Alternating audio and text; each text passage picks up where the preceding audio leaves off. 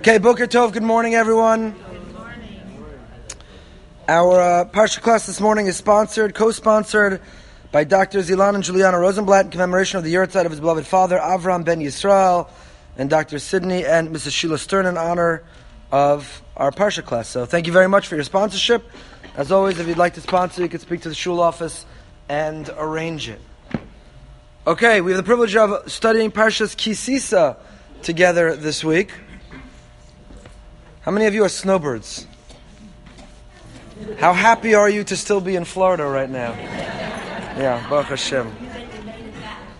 Yeah, I was on a plane back from New York last night, and the plane was giddy with excitement of people leaving New York, coming to Florida. It was really unbelievable. Should stay here just the whole year round. Okay, Parshas Ki Sisa, page 484 in the ArtScroll Stone Chumash. As always, we'll do our overview of the Parsha, and then we will get into some specific psukim together. Our Parsha begins, Ki Sisa, it's familiar to us. We read it recently. It's the story of the Machatzis HaShekel, the census of the Jewish people. Ki Sisa is Rosh Bnei Yisrael of Kudehem. Ki Sisa, what does that mean? Sisa means? Well, ArtScroll translates it as to take a census, but the word Sisa doesn't really mean a census. What does it mean? It means to lift. When you lift the heads of the Jewish people, how do you lift someone? By making them feel counted. By acknowledging their presence, their contribution, their participation.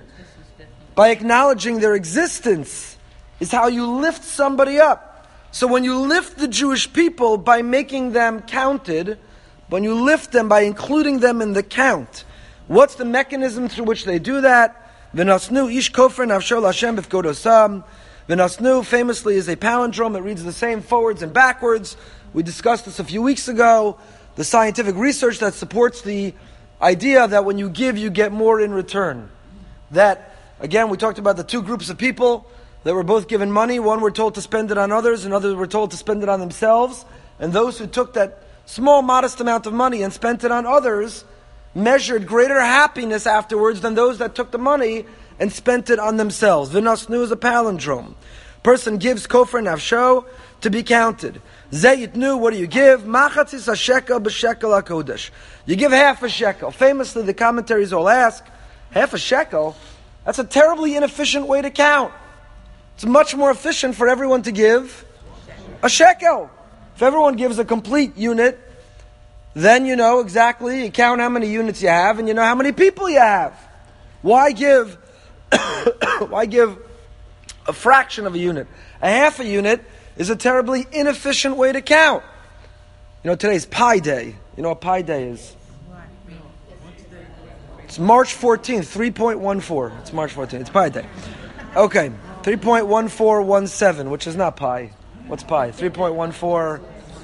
something else. Anyway, but why give half a shekel? Half a denomination is an inefficient way to count. So the Meforshim all explain, the idea is that when we contribute to be counted, we should never mistakenly conclude that we're a whole, that we are an entire unit on our own, that we've arrived, that we're all that we matter. We need to always see ourselves as half a unit. It's only when we combine with others, it's only when we complement and supplement, it's only with a sense of unity that we realize we are incomplete on our own. Participating in the community is what makes us whole. If you live on your own, the Rambam writes, it's an amazing, astounding Rambam. On a deserted island, it's tempting sometimes to leave the Jewish people, an incorrigible people. We'll see that's what the whole parsha is about. The incorrigible Jewish people. So you're tempted sometimes to go. I know he's not a rabbi, but he runs a major Jewish institution. And once a year he goes on a cruise that he calls the No Jews Cruise. He tries to find a cruise with no Jews. The No Jews Cruise. He just needs a week. So the Rambam says to go live on a deserted island, take your set of Shas and your Rambam, your kosher food, build your Eruv, daven 3 times a day, be scrupulously observant of Torah and mitzvos, and yet, ein lo chelek li'olam haba, because you're Porish Minat Tzibur, somebody who does not identify with the Jewish people, somebody who sees themselves as independent, apart from the Jewish people, has no chelek in olam haba. fundamental, axiomatic to our faith is the notion that I'm not complete on my own, even if I'm observing everything perfectly, even if I'm doing everything to a T. But I'm incomplete. I'm a machatzis, a shekel. I need to combine with others. Who counted from 20 years and up has to give. The Asher lo yarbeh ve'adal lo yam'it mimachatzis shekel. These were not the contributions to the building of the Mishkan or to the major contributions of the Mishkan. So everyone gave the same. The rich didn't give more, the poor didn't give less. Everyone gave that machatzis shekel. We all contribute equally and evenly to the Jewish people and to be able to be combined, to be whole together. Rashi says, Hashem showed Moshe madbeah shel eish. When he wanted to give Moshe the image of what this machatzis shekel was supposed to be, it was a coin on fire. Why was the idea of a coin on fire? So the Svarim all explain. The notion is that just as fire is a double-edged sword, just like fire on the one hand is a source of energy and light and warmth, on the other hand, it can burn, it can consume, it can destroy. So too money. On the one hand, it's a commodity for building, for good, to be constructive. On the other hand, a misunderstanding or a misappropriate use of money or an inappropriate attitude towards money can destroy, can self-destruct, can compromise. Madbeah shel eish, like fire can be used either way, so too money has that capacity. By giving it to the Mishkan, it's the ultimate use of money. When we realize that the money's not really ours, we are stewards on Hashem's money, and when we allocate it properly, He gives us more to watch. If you have a broker who makes you a lot of money, when you get more money, you're going to give it to that broker because he uses it well, he invests it wisely. Because Baruch Hu has the same attitude towards us. He invests with us, and He sees what kind of return we give. So when we use that money on ourselves, bigger house, a nicer car, a more expensive Pesach program, fancier clothing, Starbucks, when we use the money exclusively on ourselves, Shem says, I'm not getting much of a return. Not only am I not giving the broker more money, I may take my money back. I'm not getting a good return on the principal. But when HaKadosh Baruch Hu invests in us, and we give Him an incredible return, because we're helping His other children, we're helping His causes, we're advancing His mission, He gets an incredible return on the investment with us. He says, here's another allocation, here's another check. How can I wire you more money? Aser taser aser b'shvil shetis asher. Okay, then the parsha goes on. Still the overview. The parsha goes on. The kelim, the utensils of the Mishkan, which again the commentaries all wonder why they included here. Why weren't these in Truma, where we saw the Aron, the Shulchan, the Menorah, the original utensils of the Mishkan? Here we have the Kior, Nechoshes. We have the laver where the Kohanim would wash their hands and feet before performing the Avoda. Famously, we all know what the base of the Kior was made out of, the mirrors. The Kohanim would look into it and they'd see the mirrors that the women used to beautify themselves in Mitzrayim in order to create a continuity. At first the Kohanim, Moshe himself protested. What do you mean? These mirrors were an instrument of licentiousness. They were an instrument of physicality, material world. They beautified themselves in it. That's the message of the holiest place on earth, is to look in the mirror and be reminded of the women who used them to seduce their husbands? And the answer HaKadosh Baruch Hu says is, yes. Because when all the men gave up, when they lived in the moment, when they lacked any optimism or hope or positive spirit, the women were roa es hanolad. The women said, you know what, we're going to get out of here. There's going to be a brighter future. And we deserve to have more children. They beautified themselves, they had more children. And in perpetuity, the faith and optimism and positive spirit of the women was preserved. So the Kohanim, every day they had to wash their hands and feet, they had to look into that mirror and be reminded of the optimism of the Nashim Tzidkanios who saved our people. Next we have the Besamim Rosh. Here we're a week late, or a few days late. The Torah says, Kachacha Besamim Rosh, Mar Dror. Chamesh Meos, Kinmon Besam Machtiso, Chamishim Masayim. When the Gemara wonders, Mordechai min Torah, Minayin, it's the Besamim, Mar Dror, and so on. We have the incense. Then we have the Kachach Hasamim, page 488. We have the recipe of the incense. We know the incense included in it a very odorous ingredient, a terrible ingredient. And the Torah tells us, from here we learn, this is Yom Kippur, Anu Matirin L'Spalim Avaryanim, that we are not whole. Now let's go back to the beginning of the Parsha. You might think, Whose machatzis do I want in my collection? Whose half a shekel do I want? The righteous, the noble, the virtuous. But the Rashaim, the people who are wicked, rebellious, the people who neglect Hashem's will, I don't want them in my midst. Let them daven somewhere else. The people who are struggling with their observance, struggling with their identity, struggling with their inspiration, struggling with what it means to be a Jew, struggling with living in the 21st century with cultural confusion, let them go somewhere else. I only want to daven in a minyan of righteous. Comes along the ketoras, the incense, and it says, no, the chalban is included. All of the ingredients are included. Even those that stink. Even though that stink to high heaven. Even those that are unpleasant. But they will be overwhelmed by the positive. And they too have a place. Their machatzis shekel belongs in our collection as well. Then we have the designation of Betzalel and Eliav, who are going to be the architects of the Mishkan. Again, it's peculiar. We already had Truma, we already had Tetzaveh, only now in Kisisa are they appointed.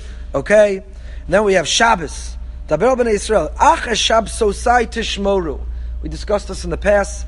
It was one of the Parsha classes a few years ago. You could listen. Why in the plural? Shabbosai tishmoru. What do you mean? We observe one Shabbos at a time. How many Shabboses do we have? And the answer is, the Mefarshim explained, the Ksav Sofer and others, intrinsic within every Shabbos is two Shabbosim. There's the physical resting, the fact that we are physically at peace with nature. We're not trying to manipulate it. We're not trying to conquer it. We're not trying to be able to show sovereignty over it. We're at peace with nature. We're not trying to control electricity. We're not planting and harvesting. We're not trying to weed out or to cook or to bake. We're at peace with the natural world around us. There's the physical resting. But the goal of the physical resting is to spiritually rejuvenate. There's a second Shabbos. The Shabbos of, Shabbos does two things. I think it was last Shabbos, there was a Jewish group that tried to promote, and it was picked up by every news organization and magazines like Vogue magazine, not because I read the magazine, but someone sent me the link, that last Shabbos was designated, last weekend was 24 hours to disconnect. They tried to get celebrities, they tried to get everybody. What was the idea? From Friday night, sundown Friday till sundown Shabbos. It was a Jewish group trying to take the gift of Shabbos and share it with the world. So Shabbos does two things. We disconnect to connect. So physically you disconnect, that's one Shabbos. But then you have to do the other thing. In other words, if you disconnect from electricity, you disconnect from all the tasks and obligations and things you have to do, and what are you doing instead? You schluf for 18 hours straight. You stuff your face for 18 hours straight. If that's all Shabbos means to you, the disconnecting hasn't led to connecting.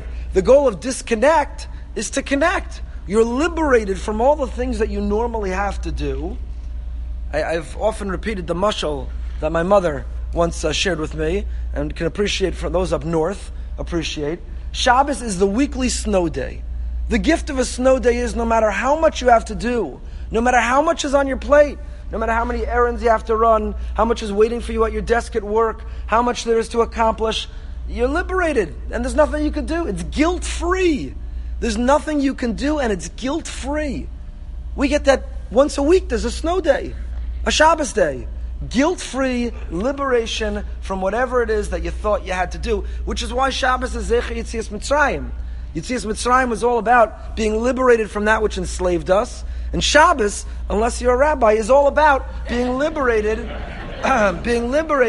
from that which enslaves us. So as Shabbosai Tishmoru, the Ksav Sofer says, there's two Shabboses each week. There's the Shabbos of disconnect, but then there's also the Shabbos of connect. Connect to family, to friends, to Divrei Torah, to learning, to rejuvenating, to mindfulness. Disconnect and connect. Ach es Shabbosai Tishmoru. Ki osi, it's a sign. Ushmartem es Shabbos, observe Shabbos. Of course, famously it was said, more than the Jews have kept Shabbos, Shabbos has kept the Jews. V'shamru b'nei Yisrael sa Shabbos. You have to be Shomer Shabbos. What does it mean? Go back to Bereshis. We saw the great, I don't know if we saw it here, I mentioned it in another class, Rabbi J.J. Schachter pointed it out. The Ohev Yisrael, the Apta Rav of Avram Yeshua Heschel, the great Apta Rav, the Apta Rebbe, in his Sefer Ohev Yisrael points out, when it says, Va'aviv Shamaris HaDavar, that when Yosef was missing, it was reported to Yaakov that Yosef was missing. Pasuk says, Va'aviv shamar es hadavar. That Yaakov was shamar. What does shamar es hadavar mean? It means, the Mefarshim explain, Yaakov waited with great anticipation, with great excitement. He longed for, and he waited for, and he anticipated when Yosef would come, when Yosef would return. So that root, Shin Mem Resh, Shamar, Aviv Shamar es hadavar, means to anticipate, to wait, to long. Says the Apter Rav Avram Yeshua Heschel, the Ohev Yisrael, then V'shamru v'nei Yisrael Shabbos, if you apply that definition of Shin Mem Resh, V'shamru v'nei Yisrael Shabbos means to all week long wait for and look forward to and long for Shabbos. What does it mean, says the Ohev Yisrael, to be a Shomer Shabbos? The definition of a Shomer Shabbos is not how you spend Friday night and Saturday. The definition then of a Shomer Shabbos is how you spend Sunday through Friday. Do you wait? It's Shabbos. Who wants to cook for Shabbos? And who wants to disconnect on Shabbos? And the burden of Shabbos? And who needs Shabbos? Then you're not Shomer Shabbos. I don't care how vigilant you are. You keep Shmir Shabbos Kilchasa, even the footnotes. I don't care. If Sunday through Friday you're miserable about Shabbos, you're not Shomer Shabbos. Says the Apter Rav, to be a Shomer Shabbos like Aviv Shamar es hadavar is to wait longingly, to be excited, to anticipate, like the Gemara's famous Machlokas, Beishamai Beisilo. When you come across a great piece of meat, do you eat it that day, Baruch Hashem Yom Yom, or do you say this is for Shabbos? So it's a Machlokas Beishamai Beisilo, but the common denominator of both is that when you see that great piece of meat, you're thinking about Shabbos, which is exactly how we count the days of the week. To be a Shomer Shabbos means there's no such thing as Tuesday. What's today? Yom Shlishi. What does it mean to be Yom Shlishi? Day 3. Day 3 from what? Day 3 to what? Yom Shlishi? B'Shabbos. In other words, our entire lives revolve around Shabbos. Shabbos is the axis through which our entire lives revolve around. It's actually, there's a peak in a valley. There's Shabbos. You count up to Shabbos. When do we start counting towards Shabbos? Wednesday morning. At the very end of Shir Shel Yom, we tack on L'chun Ranana. We start Kabbalah Shabbos on Wednesday morning. It's a long Kabbalah Shabbos. Long Kabbalah Shabbos. From Wednesday morning till Shabbos, we're already in, it's Wednesday? You could already start to say a good Erev Shabbos. You could already start to say a good Shabbos. In fact, I was 4 weeks ago, I was visiting someone in Sloan Kettering Hospital, and to tell you how many Frum Jews are in Sloan Kettering Hospital, they should all have a speedy and complete refuah shlema. It's amazing. I was visiting, and the whole floor was from Jews, Hasidic Jews. So I asked the person I was visiting, do Jews, Chalila, have a disproportionate amount of cancer? Why is this whole place from Jews here in Sloan Kettering? So the answer was fascinating. It's not, Jews have the same proportion of getting cancer. Just Jews aren't satisfied going to the local doctor and hospital. They all use connections to get into Sloan Kettering. So that's why the whole hospital is made up. So I'm leaving, and this African-American nurse, as I'm walking out, she says to me, have a good Shabbos. I learned that as of Wednesday, I'm allowed to say that to you. So the African-American nurse in Sloan Kettering knows, she said, L'chun Ranana. She said, it's Wednesday, I could already say good Shabbos. Wednesday, Thursday, Friday, boom, the peak, the top is Shabbos. Shabbos ends, and how long are we still drawing the energy of that Shabbos? How long does that previous Shabbos, the rejuvenation, the mindfulness, how long, the connection, how long does it last? How long do you have to say Havdalah? If you missed Havdalah Motzei Shabbos, somehow you missed it Sunday, somehow you slept through Monday, how long do you have to say Havdalah? Till Tuesday. So you see that from Wednesday, Thursday, Friday, Shabbos, you still come down from Shabbos, Sunday, Monday, Tuesday. The whole week is all about Shabbos. Counting to Shabbos, continuing to draw from Shabbos, and just Tuesday, when your battery from last Shabbos is on empty, all of a sudden comes Wednesday, L'chun Ranana, a Gittin Erev Shabbos. It's all of a sudden Erev Shabbos. Says the Apter Rav, to be a Shomer Shabbos is not about how you spend Friday night Shabbos. To be a Shomer Shabbos is how you spend the rest of the week. Does your life revolve around Shabbos? Are you counting towards Shabbos? The Ramban has a similar comment when he talks about Shamor V'Zocher, when he talks about Kiddush. The Ramban says it's not just about the Kiddush you make Friday night. It's about the whole week long thinking about Shabbos. But I told you we're not going to talk about this. It's on the previous year. This Apter Rav, we didn't. The Apter Rav is new. That's not on the recording from a few years ago. Okay. Moshe receives the Luchos. Shnei Luchos ha'idus, Luchos, Evan Ksuvim be'etzba Elokim. The first set of Luchos, miraculous. Kadosh Baruch Hu carved not only the Aseres HaDibros, the Decalogue, and not only did he carve all of mitzvos. Kadosh Baruch Hu carved Torah Sheba'al Peh onto the first set of Luchos. They were miraculous. They were miraculous, which is why when Hashem withdrew His Shechina, the Chet HaEgel, they were so heavy. There's a machlokas. Did Moshe throw them? Did Moshe drop them? There's a machlokas about everything. Did Moshe throw them down and smash them? Or did they all of a sudden become so heavy when they were spiritual, when they had the Shechina, they were miraculous, they were light? It was a miracle. They lifted, they were like nothing. All of a sudden, Hashem withdrew His Shechina, they became incredibly, when someone else is holding the thing with you, it's very light for you. But when they let go of their end, all of a sudden it becomes so heavy that Hashem let go of his end of the Luchos, and he was bearing the majority of the weight.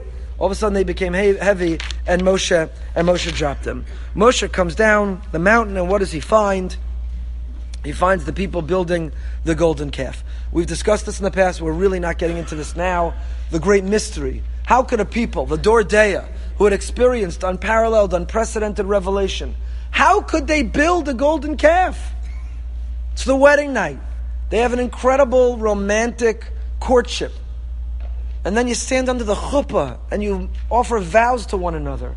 And you pledge your love and you experience a wedding. And you go back to the hotel that night and the husband goes to get ice from the ice bucket, and the next thing you know, he's in the room of another woman. On the wedding night, after the chuppah and the party and the romance and the celebration, this is Klal Yisrael. Kadosh Baruch Hu held the mountain over our heads. It was a chuppah. We stood at the wedding with Hashem. We had a romantic courtship where Hashem could not have been more gracious in giving to us through miracles and miracles and miracles. And on the wedding night, we're waiting for Moshe. And what happens? Chet HaEgel. It's astounding. It's lo yu'aman. You can't believe what happens. Baruch atah Adonai Eloheinu melech haolam she'akol niyeh b'dvaro. So what exactly went on? We've discussed the Kuzari and the Beis HaLevi and the Meshech Chochmah. You could listen to this online. I'm not repeating it. What really went on? It's not what it seems. The Chet HaEgel was not an idol, and they weren't worshiping it. It was something altogether different. It was a need the Jewish people had, a craving they had that was satisfied by something physical, which also explains Moshe telling Hashem, forgive them or erase me from the book. Again, we've discussed all of this in the past. I'm not going into it. You could listen online. But HaKadosh Baruch Hu, understandably, reacts with tremendous anger. Lech Raid. He says to Moshe, you're not going to believe what's happened. Look at the security camera. Look what's going on down there. Quickly, get out of here. You got to get down there. Your people that I proposed to, that I gave a ring to, that I took out of Egypt. You know how many gifts I gave them? Dam, Tzfardeya, Kinim, Arov, Kriyas Yamsuf. And your people. Hasher Elisa Meretz Mitzrayim. You think Hashem has a little bitterness or wants us to perceive that He has a little bitterness? Could have just said the people are sinning. Your people that I took out of Egypt. Quick. Saru Maher min Haderech Hashetzivisem. Quick, you got to get down there. And of course, the other mystery: how could Aaron HaKohen participate? Where was he to protest? Chur protests cost him his life. Aaron seems to participate. What exactly was going on there? Is Aaron accountable for that? Kadosh Baruch Hu says, "Vayom Hashem Moshe," on the top of page 496, "Ra'isi es ha'am hazeh v'hinei am kshei orafu." This is an incorrigible people. I can't believe it. Maybe I miscalculated. Maybe this whole thing was a mistake. Stubborn, obstinate, incorrigible. I can't deal with them. That's it. I'm done. I'm destroying them. What a stubborn, miserable, obstinate, complaining, negative people. Forget about it. So Moshe pleads with Hashem. Why? Moshe too invokes the fact that we left Egypt. Why is Moshe invoking it? Because Moshe's argument to Hashem is, why did you take us out of Egypt the way you did? Well, Hashem, you already told us why. It was a curriculum. It was an educational process for the Jews, for the Egyptians, for the world, and for eternity. To look back and say, Hashem is the source of nature, Hashem controls and manipulates nature, there's such a thing called divine providence, that you are the source of all that exists. That's why you took us out. Well, if that's why you took us out, and now you're going to destroy the Jewish people who were the subject of your curriculum, what are they going to say? You're going to undo the lesson that you taught. Everyone's going to say, God is not creating this special people because He wants to teach the world how to act. God took them out to kill them. So therefore Moshe says, Yisrael, remember the Avos, and so on. Vayinachem Hashem ala ra'asha diber la'asos la'amo. Hashem reconsidered regarding this pledge to destroy the people. First of all, how could He have pledged to destroy the people? What happened to the bris He made? But okay, not for now. So Vayifan Vayered Moshe Taka comes down. He's got the luchos Masa Elokim Hema. As we said, they're the wonder of God. The Gemara tells us, for example, the Samach and the Mem Sofit, they were suspended in the middle of the carving, and yet they didn't fall out. A Samach and a Mem Sofit, there's nothing to hold it in place with the rest of the stone. Masa Elokim Hema. This was the carving, HaMichtav, Michtav Elokimu, Charus ala Luchos, engraved onto the Luchos. Moshe comes down. Of course, he smashes again. Did he throw them? Did he drop them? What's the nafkamina? Not for now. Then Moshe turns to Hashem and he davens on their behalf. And that's the part that we're going to see in a second. But Moshe pleads with Hashem. Hodieni na es derachecha. Make your ways known to me, so that I know you, so that I can find favor in your eyes. Hareini na es kvodecha. Show me your glory. Moshe is saying to Hashem, let me understand your ways. I want to understand what's going on here. And what's Hashem's response? He doesn't just say no. I would understand that the Ribono Shalom declines. He says, I'm sorry, you can't have the password. I'm sorry, you can't see, you don't know. I'm infinite, you're finite. I'm omnipotent, you're limited. No, but Hashem doesn't answer that. He says something a little peculiar and mysterious. He says, Hashem, you cannot see my face, for no human can see my face and live. There's a place near me, stand on the rock. When I pass by, I'll shield you with my hand until I pass. And when I remove my hand, you'll see my back, but my face may not be seen. You can't see my face. What in the world was Hashem saying to Moshe? So the Gemara in Brachos, Daf Zayin Amud Aleph explains, Moshe, when he said, Hareini nas kodecha, Hareini es hodieni nas derachecha, Hareini nas kodecha, Moshe was saying, I want to understand, why do bad things happen to good people? I want to understand. Show me your face. What does it mean, show me your face? Means, let me see the world through your eyes. Let me understand your calculations. Why would a child have cancer? Why would a natural disaster kill people? Why would you deny people finding their mate or having a baby? Why would you put people through such hardship? Why the human suffering? Whether on the magnitude of the Holocaust, or whether it's really the very same question on the magnitude of a little child. I had a visiting professor at Yeshiva University, who famously wrote a book arguing that the Holocaust was a unique event in human history. Its magnitude made it unlike anything else which ever occurred. And I had the chutzpah as a young college student.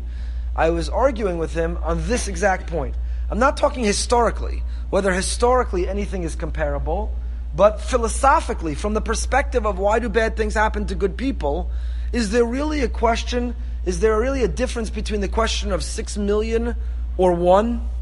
Why should one child, an innocent, pure child, who has nothing wrong, no blemish, no contamination, no poor judgment, who is not responsible for their actions, that child suffers and suffers and suffers? Go to the halls of Sloan Kettering, and the cries that you hear and the suffering you witness, which is almost harder on the parents, for whom those cries are indelibly impressed in their ears, than please God, the children who will recover and move on with their childhood and not even remember what happened. But is it really a difference between the magnitude or even the one? The question is, Why do bad things happen to good people? Tzaddik v'ralo. So Moshe says, let me see your face. Let me see the world the way you see. I want to understand it. And what's HaKadosh Baruch Hu's response? You can't see my face. No human being can. Why does he emphasize human being? Because his point is, that's why I'm God and you are not. I run the world in a way you can't comprehend. You know, if your 3-year-old says, I want to understand why I can't put my finger in the outlet, why I can't run the street. You say, look, I can try to explain it to you, but you won't understand. There are things that, as a parent, we prevent, or consequences we give you because I'm trying to teach you something, but you're not capable right now of understanding it. You just have to trust me that I have your best interest in mind. Kadosh Baruch Hu is our parent. He's omnipotent. He's infinite. He's all-powerful. He is singular. He is unique. We can't even describe what he is. We just know what he's not. He's not bound by time. He's not bound by space. And HaKadosh Baruch Hu interacts with us in ways that are painful sometimes, but we're not capable of understanding them. We're not God. And that's what Hashem is telling Moshe. You're human. You can't see through my eyes. And anyone, I will add, not just recently, anyone throughout Jewish history who claims to speak for God and to explain why God brought the Holocaust and why God makes kids die in a fire and why God gives this one cancer and why God gave that one autism, and why anyone who claims to talk for God is a heretic. Moshe Rabbeinu couldn't do it. The great Moshe Rabbeinu, one of the Yud Gimel Ikarim, is to believe that Moshe is singular and unique. He's a Navi like none other. And yet Moshe asked Hashem, can I speak for you? I'd like to represent you in explaining why you make bad things happen to good people. And Hashem says, thank you, but no thank you. No one can speak on my behalf. No one can understand my ways, because you're finite, I'm infinite. No human being can see and understand. But Hashem tells Moshe, but I'll tell you what, stand here, and you could see the back of my head. Says the Gemara, what does it mean you could see the back of my head? It means that sometimes, after the fact, you could string together a series of events to understand why they happened that way, what they yielded, the good that came from it. Even if in each moment you can't understand it. Sometimes when you see retroactively, sometimes when you use the gift of being retrospective, you could string it together to understand. The Chidushei Arim says an incredible insight about Purim. It's not even Shushan Purim, but I'll get you ready for next Purim. Says the Chidushei Arim. Imagine somebody walks in the Beis Medrash and they say, give a clap. Guess what? Vashti refused the king and she's being put to death. The Bachrim say, okay, what do we care? Why are you distracting us from the learning? We gotta get back to learning. Next day they give a clap. You won't believe it, Esther was chosen as queen. Oh, okay, what do we care? We're learning right now. They give a clap. We read in the news that Mordechai uncovered the plot to kill the king. Okay, who cares? Guess what? They give a clap. Each of these things, they come into the Beis Medrash, they give a clap. You're not going to believe it this, you're not going to believe it that, you're not going to believe it the other thing. Says the Chidushei Arim, the Bachram learning Torah say, we don't follow the news. What do we care about the news? We're learning Torah. This is what matters to us. Okay, this event, that event, the third event, the 10th event. Why do you keep disrupting us? Why do you keep interrupting? But only after the fact, says the Chidushei Arim, did they realize that each of those unique events added up to a storyline, a narrative, which resulted in the miracle of Purim. When you look at each event isolation, you can't understand it. But when you string them together, the picture becomes clear. The Chidushei Arim says something amazing, the Ger Rebbe. He says, as we live through our contemporary events, a Jew should follow the news, because a Jew needs to understand that everything going on in the world is not an isolated event. It's not something of insignificance to us. These isolated events string together. They create realities. You know, World War I, World War II, each began with an insignificant, isolated event. Amazing events. And so we should not say, don't interrupt me, don't disrupt me. We need to study the world, because when do you see Hashem's hand, says the Chidushei Arim? The obligation of reading the Megillah is an obligation of being retrospective, of looking back at what seem isolated, disconnected coincidences. And our responsibility as Jews is to string them together and to weave a storyline that reveals the Yad Hashem. We can't always see Hashem. We can't never see Hashem's face. We don't understand why things happen as they happen, but after the fact, we can string it together sometimes, if we're fortunate enough. We can string together and try to understand why things are happening the way they're happening. Okay, there's a lot more to say on that subject, but we got to get to the parsha.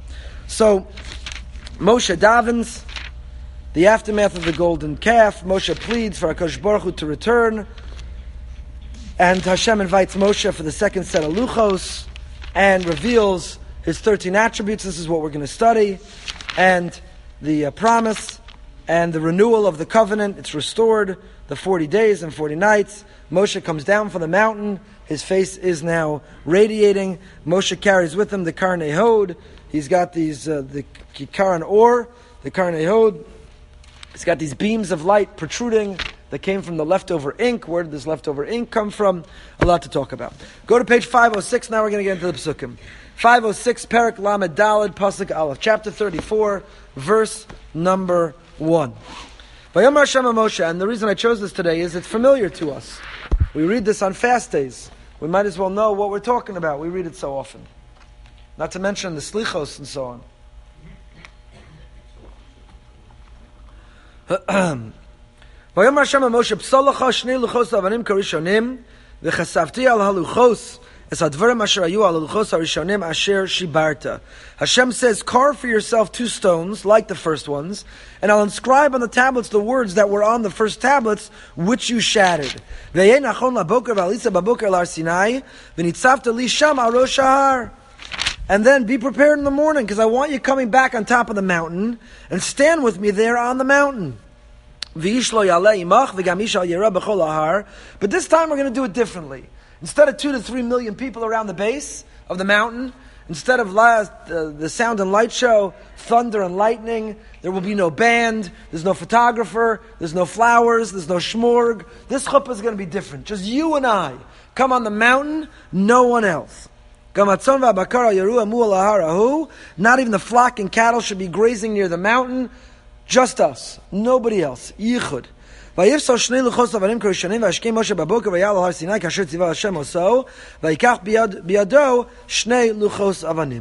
Moshe carved out 2 stones like the first ones. He got up early in the morning, he went on the mountain, he took these 2 stones in his hand. Hashem descended in a cloud and he stood there with him and he called out with the name of Hashem. There's a lot of pronouns here, which we're going to see in a moment. There's machloksim. What are these pronouns?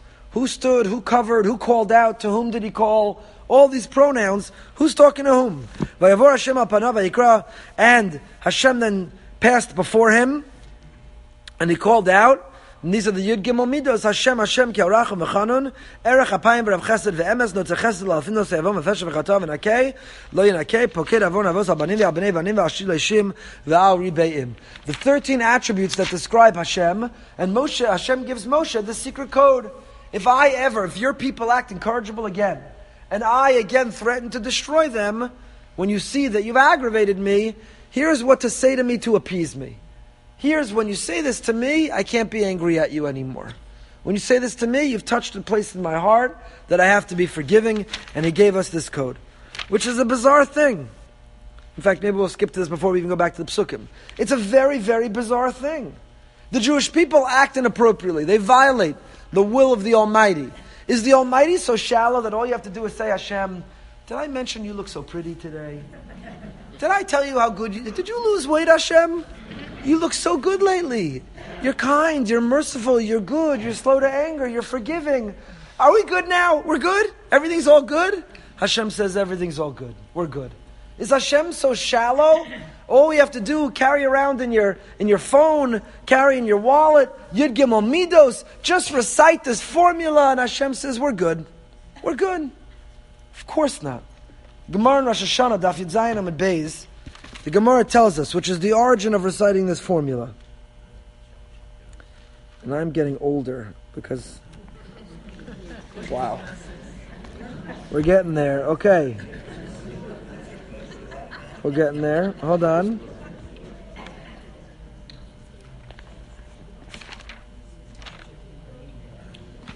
Just a second. I want to read to you the Lashon of the Gemara. Here it is. Amar Rabbi Yochanan, Ilmalei Mikra Kosav Yefshel Omer. Had the pasuk not said it, we could not even suggest it. Melamed that what? Shenes atef HaKadosh Baruch Hu k'shliach tzibur. That Hashem put on a talus like a shliach tzibur, v'hera lo l'Moshe seder tefillah, and he taught him this Yud Gimel Midos, the 13 attributes. Amar lo, said Hashem to Moshe, Kozman she Yisrael chotem, yaseh lefanai keseder hazeh v'ani mochel lahem. So first of all, points out Rabbi Soloveitchik, when Hashem, the Gemara Chazal tell us, when Hashem wants to take on the image of a shliach tzibur, what does he do? Mis'atef Hashem k'shliach tzibur. Kosh Baruch Hu puts on a talus. Mis'atef is the language. He wraps himself in a talus like a shliach tzibur, and he taught us. Why does Hashem wear a talus? Does Hashem need a talus? Dalet Kanfos? What kind of talus? Said the Rav, why is Hashem wearing a talus? A talus is the uniform of a shliach tzibur. To be called the shliach tzibur, it's not just that you're standing at the shtender, it's that you are wearing the uniform. You're anointed with the uniform of the shliach tzibur. That's why when Hashem wants to give the image of a shliach tzibur, it's nes'atef, he's wearing a talus. So the Rav concluded, and that's the practice of our shul, that the shliach tzibur doesn't just wear a talus at Shacharis and at Mincha. He wears a talus when? At Mariv. Why? Not because it's Zman Tzitzis. Forget, Chovas, is it Chovas Agavra, is it Chovas Mana? Forget the Chakira and talus. But nighttime is not the time of a talus. So why would the shliach tzibur wear a talus? Because it's not a din in tzitzis. When the shliach tzibur wears a talus, it's not a din in tzitzis. It's a din in being a shliach tzibur. Kadosh Baruch Hu also didn't need to fulfill the mitzvah of tzitzis. But yet, when he wants to teach Moshe, nis'atef HaKadosh Baruch Hu kishliach tzibur. How do you have the image of a shliach tzibur? Only when you're wearing a talus. I know that a lot of more Hamish Chassidish Menhagim, the shliach tzibur doesn't wear a talus. I always feel it's like the shliach tzibur is naked. You're like davening in a shul. He's up there leading mincha. There's no talus. Why is that guy up? Where's his talus? Who's the shliach tzibur here? Nis'atef HaKadosh Baruch Hu kishliach tzibur. So the Rav's practice, our practice is even at Mariv. You see this also. The Mishnah Berurah quotes that when you begin slichos b'ashmoras haboker, let's say someone's leading slichos at night. You're saying slichos the proper time. Chatzos, 1 a.m. We always call it for 1 a.m., even though Chatzos is usually like 1:12. I'll tell you the little secret, but you'll forget by Elul. So, 1 a.m. here, it's so late. Does the shliach tzibur wear a talus for slichos? Mishnah Berurah says yes. Now you might think, why? Because this is the makor of slichos. The Yud Gimel Midos, the Zatev Hashem K'Shliach Tzibur, and he gave us the Yud Gimel Midos, he gave us slichos. But it's not just for slichos. It's anytime someone is serving in the capacity of Shliach Tzibur, you put on a talus. So Zok the Maharal, comes along the Maharal, and he says, notice, he asks our question. What, he just simply say the formula and all is forgotten? Is Hashem really so shallow? We have to flatter him? We highlight what makes him great, and he just can't help but forgive us? Says the Maharal, Rabbi Yehuda Lowy, no. Maharal on this Gemara, Rishon Yud Zayin Amud Beis, says, pay close attention. The Gemara does not say, Imru lefanai kaseder hazeh. What does the Gemara say? Yasu lefanai kaseder hazeh. We mistranslate it. Say the formula before me. Hashem says, I can't help but forgive you. That's not what the Gemara says. Yasu lefanai. What does Yasu mean? Perform. Imitate these qualities, and I can't help but forgive you. According to Maharal, it turns the whole thing on its head. Slichos, fast days, slichos, is not just about reciting some formula. We repeat the formula over and over and over to remind ourselves to imitate that formula, to be like God in those ways, to follow exactly in those footsteps. What it means to be a mensch, what it means to be forgiving, what it means to be interpersonal. When we're like Hashem in these ways, these Yud Gimel Midos, then Hashem is forgiving of us. So I'll tell you very quickly, because we have to get back and really start the Parsha class. I'd really like to get into these psukim. But one of the more famous Chassidish stories everybody knows, it's Rav Moshe Leib Sossover and Yankel the Misnagid, who was visiting Sosov during the Yom Noraim, when Jews wake up before dawn to recite Slichos. When Yankel came to the Shtibel, he noticed that the Rebbe of Moshe Leib arrived after Slichos had concluded. So he came up to the Rebbe's followers and he says, your Rebbe is such a tzaddik, he's so great. He's so great. He missed Slichos. He came late. So the Chassidim said, no, you don't understand. Our Rebbe Taki is so great. And the reason he was so late and he missed Slichos is She goes, rather than say it here with us, he ascended on high. He went into the heavens to pray on behalf of the Jewish people. He wasn't here with us mere mortals. You didn't see him because he was on high. So Yankel, the skeptic, the cynic, is dissatisfied. He laughs at the Hasidim for having that ridiculous belief. He thinks lowly of the great Rebbe, Reb Moshe Leib Sossover, and he decides he's going to expose the Rebbe. So the next day, he goes and he hides outside the Rebbe's house, and to be able to follow him, to see where is he, what is he really doing, why is he late to Slichus? He must be at Starbucks, he must be at Dunkin' Donuts, he's having his morning Joe, he's really a fraud, why is he late? So Yankel hears Reb Moshe Leib wake up, leave the house, he doesn't recognize him. The Sossover is dressed like a peasant. He walks into the woods, you all know the story. He takes out the axe, he chops the tree into firewood, he takes the bundle, he walks out of the forest, he knocks on the door of a rundown old house. An elderly woman answers and lets him in, and pretending to be a peasant, the Rebbe explains he brought the woman firewood so she could have a warm house. He brought her food, and when the woman says she has no money to pay, the great Rebbe, the Sossover, says, it's not a problem, we'll put it on an account, you'll pay me when you have the money. And Yankel, who's hiding behind the bushes, watches all this transpire from the darkness of night. And when the woman says she was not strong enough to light the fire, Reb Moshe Leib Sossover, dressed as the peasant, puts the wood into the furnace and bends and crouches down. And as he's lighting the fire, Yankel overhears the Rebbe as he places each piece of wood and as he lights it on fire. Hashem, Hashem, Kel Rachum, V'chanun. He's saying the Yud Gimel Midos. So Yankel can't believe what he sees. Wow, this is why the great Rebbe was in fact late. He runs back to the shtibel, and the Hasidim see him, and they say, "Nu, what did you see? What did you find?" And Yankel answers them that in fact I saw the Rebbe ascends on high into the heavens. I saw that in fact he's in the heavens, if not higher. So the Yud Gimel Midos, Yasu Lefanai. Yasu Lefanai. It's not Imru Lefanai. Don't just say these things and then go be dishonest in business and speak Lashon Hara and leave this one out of your Mahjong game and don't invite that one to the Shabbos meal and the Purim Suda. And you can't just say the Yud Gimel Midos and then go back to being the same lowlife and think that Hashem is going to forgive you. It's not Imru Lefanai, it's Yasu Lefanai, and only when Yasu Lefanai, then HaKadosh Baruch Hu forgives us. So what are these Yud Gimel Midos? Let's look at the parsha a little bit. Why was there so much to talk about?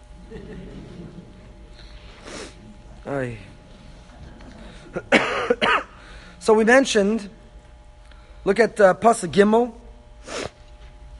Rashi, V'ish lo ya'aleh imach. The first luchos were given with pomp and circumstance and fanfare, lightning and thunder and sound. And the second one, Ish lo ya'aleh imach. Moshe, I want you alone, nobody else. I don't even want the animals grazing in the vicinity. Zog Rashi, Harishonos la'yidei shayu, B'truas v'kolos u'kalos, Sholta b'hen ayin ra, ein lecha yafeh min atznius. Says Rashi, Kadosh Baruch Hu realizes, you know why it all went wrong the first time? Because I was trying to communicate and educate to the world by having all the pomp and circumstance, by having this great stage and platform. But you know what happened? Ayin ra. When you attract attention, it attracts the ayin hara. And when people peer with their ayin hara, which we've explained before, according to the Maharal, is not some mystical heebie-jeebie ayin hara. They look at you and the red bendel will ward it off. And if they look at you, ayin hara works that when you attract the attention of others, and they look with a jealous and envious eye, and the jealous and envious eye for the Maharal turns into a form of prayer. Say to Hashem, why do they have such a big, beautiful house? They're not nearly as righteous as I am. They talk Lashon Hara, they're late to shul, they don't pay the taxes. And they you reward with shalom bayis and nachas from the children in the big house. When you're flashy and ostentatious and you attract attention, it makes other people turn to Hashem and say, they're not so great. What's going on over here? I deserve it more. And Hashem says, you know what? Bring me their file. Taka, that's a good point. I wasn't paying attention, but you know what? They're not so great. So if we want to get away with all the goodness that we have, if we're undeserving, then keep it under the radar. Keep it under the radar. There's nothing wrong with enjoying beautiful things. There's nothing wrong with elegance and quality. But keep it under the radar. So HaKadosh Baruch Hu himself says, the first wedding I made was over the top. And because it was over the top, Ayin Hara, and look what happened. The Egel, the smashing of the Luchos. So you know what? The second wedding, we're going to do it quietly. It's just me and you, in order to avoid the Ayin Hara. We have Gemara says that Eina bracha sharei ela b'davar asamoy min ha'ayin. That blessing can only reside in that which is hidden from the eye. I gave a drasha 2 weeks ago at the parochas. The goal, the Rav said, the reason that you have a parochas is there has to be a kodesh hakadoshim. The most intimate, the holiest, the most precious things we have are not on public display. They're not exposed to the world. What makes them precious, kodesh hakadoshim, is there's a parochas dividing. It's private. There's such a concept as privacy. You know, with social media, there's nothing private in it. Everybody airs everything publicly. Everything public. I mean, it's cute. It's okay, so I saw what everyone's Purim costumes were this year. Fine. Everyone put the picture on Facebook of what their family wore on Purim. It's cute. It's adorable. It connects us all. Nothing wrong with that. But now you start, just sharing your most, pledging your love to your spouse, the anniversary, the birth, love, every feeling, every emotion, every reaction. There's nothing private. There's no kodesh hakadoshim. Eina bracha shoy el b'davar asamoy min ha'ayin. She'll kill me for saying this, but both of our parents are here, so I'll say it anyway. When I first went out with my wife, we dated for a significant amount of time, and then we broke up, or AKA she dumped me, and we were apart. It's a story I'm happy to share with you any other time. But we were broken up for 6 weeks, and we got back together. It's a great story, but for another time. When we got back together, she's the one, you taught her a lot, she's the one who said to me, you know what, the first time we went out, everybody knew about it, siblings, parents, friends, everybody had an opinion about it, everybody was trying to exert their influence on it, everybody was telling everybody what to do. It wasn't good. She quoted this Chazal, Eina bracha sharei ela b'davar asamoy min ha'ayin. Let's keep this under the radar. So our dates consisted of babysitting for my niece in Riverdale and telling my sister and brother-in-law, you go out, we'll babysit. Just quiet. Don't worry, left the door open a little bit. There's no yichud problem. So, quiet. Under the radar. Under the radar you want bracha. So even HaKadosh Baruch Hu himself experienced this. The first wedding, Har Sinai, Matan Torah, over the top. Too many pieces in the band. Second wedding was a lot quieter. Ish lo ya'aleh imach. And therefore the bracha can be sharoi, and that was lasting.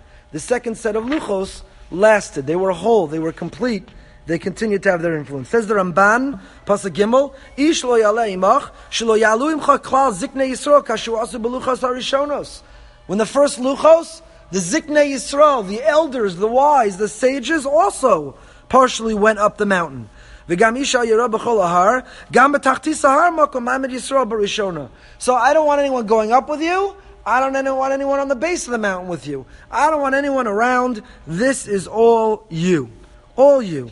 Says the Ibn Ezra, Ish pavur shala Aaron abanav imo achar ma'amed asina v'yerdi mayim gam alav amad sham ha'pa'am harishona. Okay. Let's keep going. Let's keep going. Said Rabbi Soloveitchik, I'm reading to you from the Rav Chumash.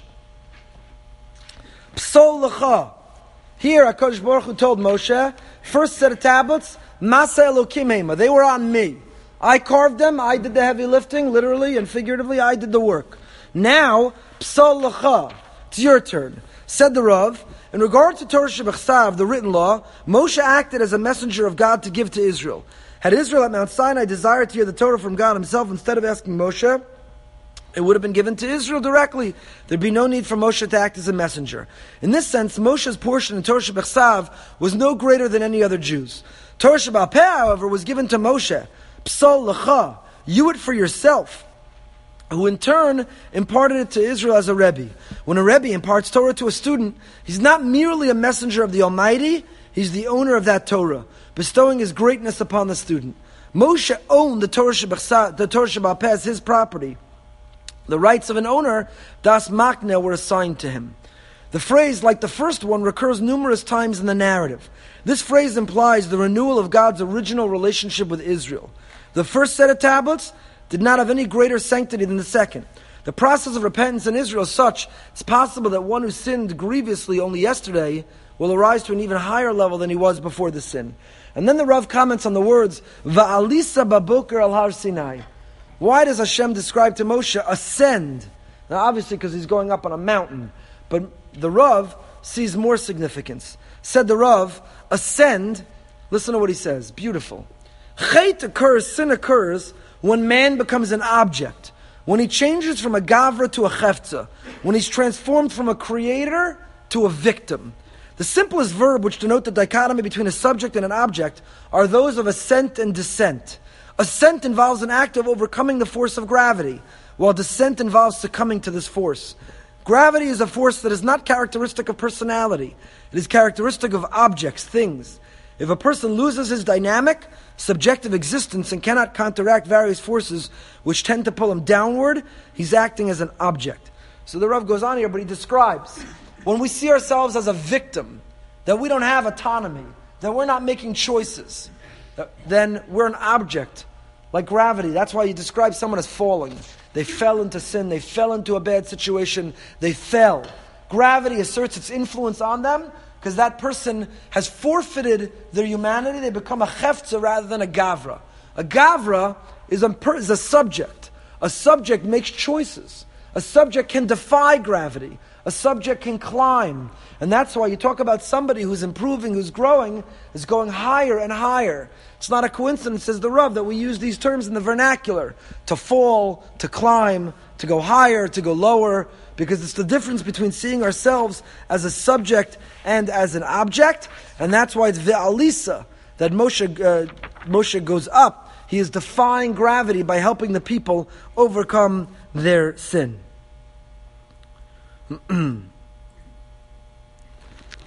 The one last thing, there's a beautiful new perush that came out from my Rebbe.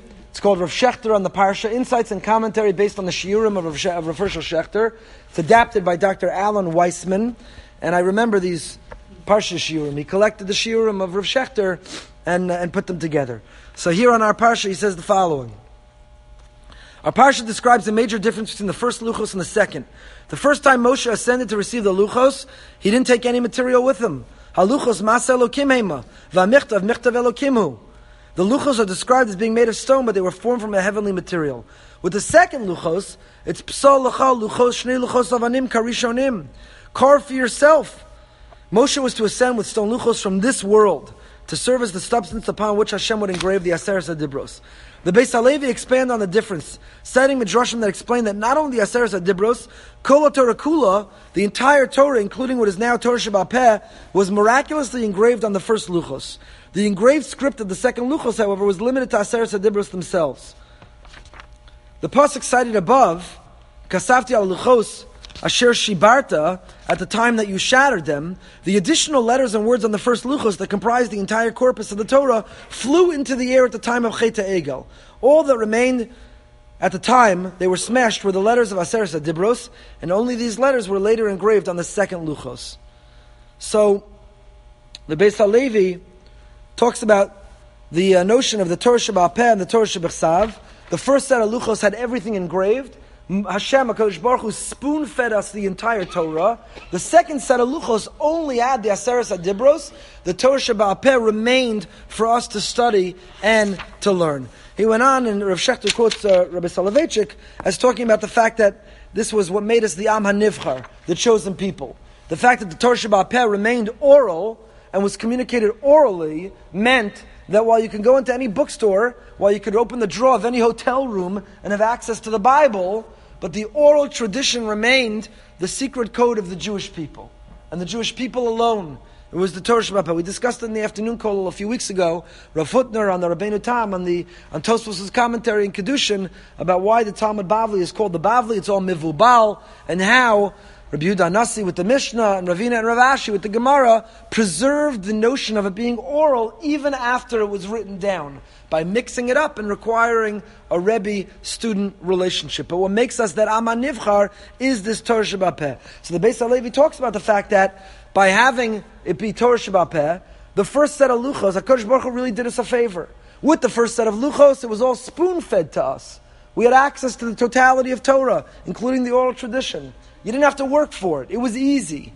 But with the second set of luchos, all you had was Aseres HaDibros, and now you got to break your teeth over the Gemara and Rashi and Tosfos and the Tzos and the Nesivos and the Reb Chaim. Now you got to break your teeth over acquiring Torah Sheba'al Peh, the oral tradition. And what a gift that is, because only when you break your teeth, only when you express Yegiya and Amel, only when you work for it, does it transform to become yours. So Rabbi Soloveitchik, based on this teaching of his great-grandfather, the Beis Halevi, was opposed to the following. We have a minhag, I'll end with this. We have a minhag when you go to a Shalom Zachar. Today, Shalom Zachars are like a wedding shmurg. It's a buffet. You would think that people didn't just come from Shabbos dinner. Potato kugel and cholent. It used to just be, some jelly beans and potato chips. Today it's over the top. But what is the universal food at all Shalom Zachars? Arbis, chickpeas. And why do we eat chickpeas? Nobody eats raw chickpeas ever, any other time. Why do you eat chickpeas at a Shalom Zachar? We all know. Chickpeas are round. They're like the lentil. They're like the egg. They're among the symbols of Avelis of mourning. And why, Rabbi Maskutz, I'm finishing, I'm sorry. And why at a Shalom Zachar would you eat something round, the symbol of mourning? Because after all, one of the reasons why are we there for the Shalom Zachar, we're there to comfort the baby who in the womb was learning Kol HaTorah Kula. In the womb had the greatest Rebbe in the world. In the womb was finishing all of Torah. And then the angel tapped him on the lip and caused him to forget. And now this baby Nebuch has to start learning from the beginning, take it again from the top. And we're comforting the baby for having lost this great Rebbe, leaving that Beis Medrash called the womb. That's why we eat arbis at a Shalom Zachar. Briskers do not eat chickpeas at a Shalom Zachar. Because of this Beis Halevi. Say, you're mourning the fact that the baby lost. This is wonderful. It's beautiful. The baby has to start again. The baby's going to now take it from the top. We don't believe in a Torah which is spoon-fed to us, which we download, we download from the internet and we all of a sudden have it all in our head. We have to work for it, and the working for Torah is what transforms us. So the fact that the baby's caused to forget is not a bad thing. Says the Beis Halevi, if you understand the two sets of luchos, it's a good thing. Which begs the question, and with this I really end, what's the point of the angel teaching the baby to begin with? If the angel's only going to cause Gemara need, if the baby's going to forget, then why learn it all to begin with? And said the Rav, it's very simple. Because by having learned it, it means that when you learn it again, it's familiar. When you learn it, it's not for the very first time. It's familiar to us. It's the Pinta Yid. The fact that even the non-observant, uneducated, unaffiliated Jew walks around and has some magnetic pull, has a thirst, wants to learn, wants to understand, wants to experience, wants to live. Where does that Pinta Yid come from? The fact that the angel once learned with him or her. Her. There's even a woman's base measures. The woman's midrashah in the womb. The angel learned the whole Torah with us, makes it familiar to us, and that Pinta Yid, come learn it again. I want to take out full-page ads. With the rise of anti-Semitism across America, I think we're missing an opportunity to leverage it. We should be taking out full-page ads that say to unaffiliated Jews, if they already want to kill you for being a Jew, you might as well learn what it means to be a Jew. If you're being targeted, you might as well find out a little bit more about what it means to be a Jew. And to try to wheel what... There's nothing serves the growth of the Jewish people like a good anti-Semitic, like a good crisis. If you look through our history, we were the most, not that we welcome it or want it, but when it comes, we shouldn't miss the opportunity to use it, to leverage it for a sweeping movement of tshuva, to reawaken that Pinta Yid within all of us. I'm sorry, Rabbi Maskutz. Everyone should stay for the phenomenal class on Malachim. Have a great day.